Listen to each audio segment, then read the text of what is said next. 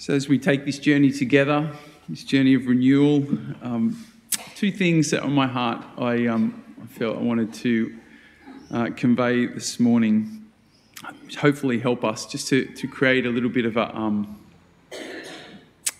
framework for this special time of year. The first point, the first reflection on my heart was just to remind us that God's deepest longing for us, his greatest desire, which you would have heard on Sunday if you were here, is for us to flourish.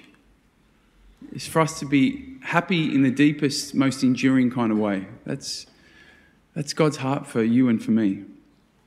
God does not want us to suffer unnecessarily. He doesn't want to make things hard for us. God doesn't want to give us hoops to jump through. That's not the God that Jesus reveals. I think for some of us, we enter into Lent with this, and suddenly our image of God becomes a bit like a drill sergeant, right? A God who suddenly becomes a bit harsh, a bit demanding.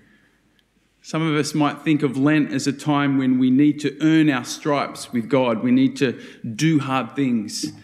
Oh, this is just a hard thing. I've got to do it once a year. All right, Lent's here. Let's go again. Some of us can enter with that kind of mindset, right? But that's not at all what Lent is about.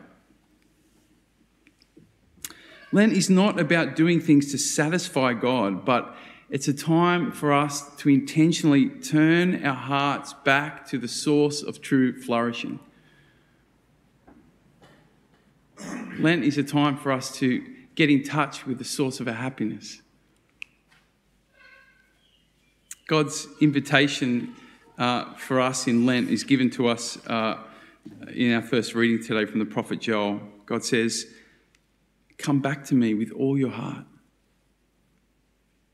Turn to the Lord your God again, for he's all tenderness and compassion, slow to anger, rich in graciousness, ready to relent." Doesn't sound like a drill sergeant to me. God knows that we will flourish to the degree that we know our profound need for him and that we are actively open and receptive to God's offer of love. And so Lent really is simply a time for us to heighten our awareness of our need and our receptivity to God. It's a chance for us just to open ourselves in a new way to God's offer of love and flourishing and ultimately happiness. The problem, of course, is that we have kind of so many blockages, don't we, between us and God. And if I was to summarise all the blockages, I'd probably use the word comfort. We're creatures of comfort. And comfort isn't necessarily a bad thing in itself, but it can easily become a barrier between us and God. We find comfort in so many things, don't we? Wherever we can, we find comfort. Maybe it's in food or in our material possessions or in our knowledge. Find comfort in our knowledge or our physical abilities, our own ideas, our plans, our dreams, our financial success, even our religious activity. We can find comfort in that. The challenge with comfort is that it doesn't always point us towards God. Comfort is not necessarily bad, but it doesn't always lead us towards God. And over time, what can happen is that when we take more and more comfort in these various aspects of our life, they can erode our dependence on God without us even realising it. It's just so we just become comfortable in these little different aspects of our life, and they numb us to our deep, profound need for God as the source of our flourishing and our true happiness.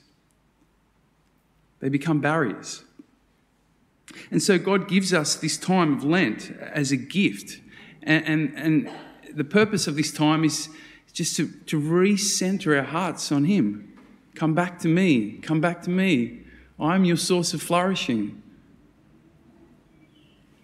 I'm the one in whom you will discover true happiness.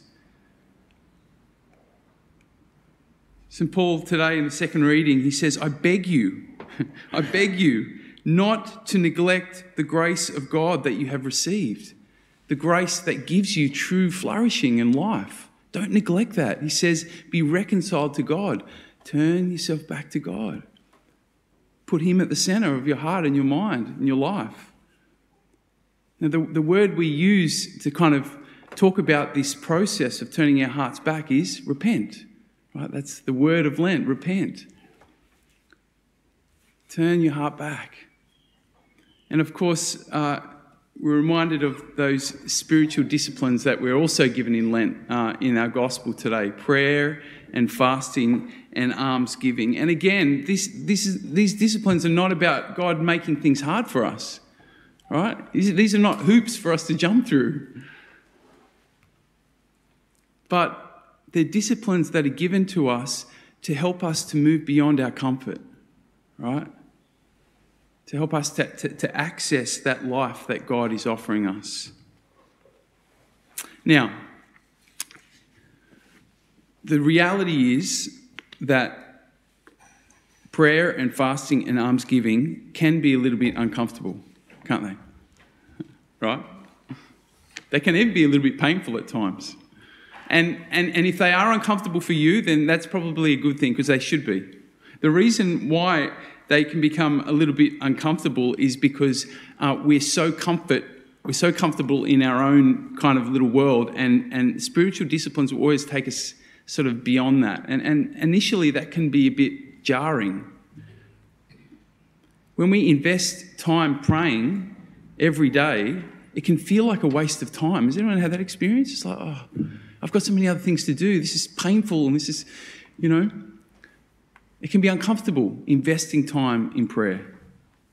It can also be difficult just sitting with ourselves, can't it? When we're really investing in regular prayer, it sort of makes us, it gets us in touch with what's going on in us. And that can be hard too. It can be uncomfortable. Fasting can also be uncomfortable, because it means saying no to ourselves. And we don't like saying no to ourselves, do we? We want to say yes. I have a desire. Yes, yes, yes, yes. It's hard to say no. Fasting puts us in touch with how unfree we really are. I tell you what, if I don't get my tea in the morning...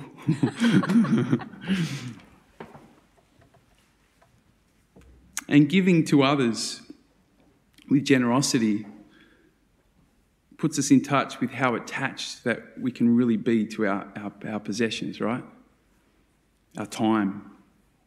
How much security we place in the things that we have. How lacking in trust we can really be at times.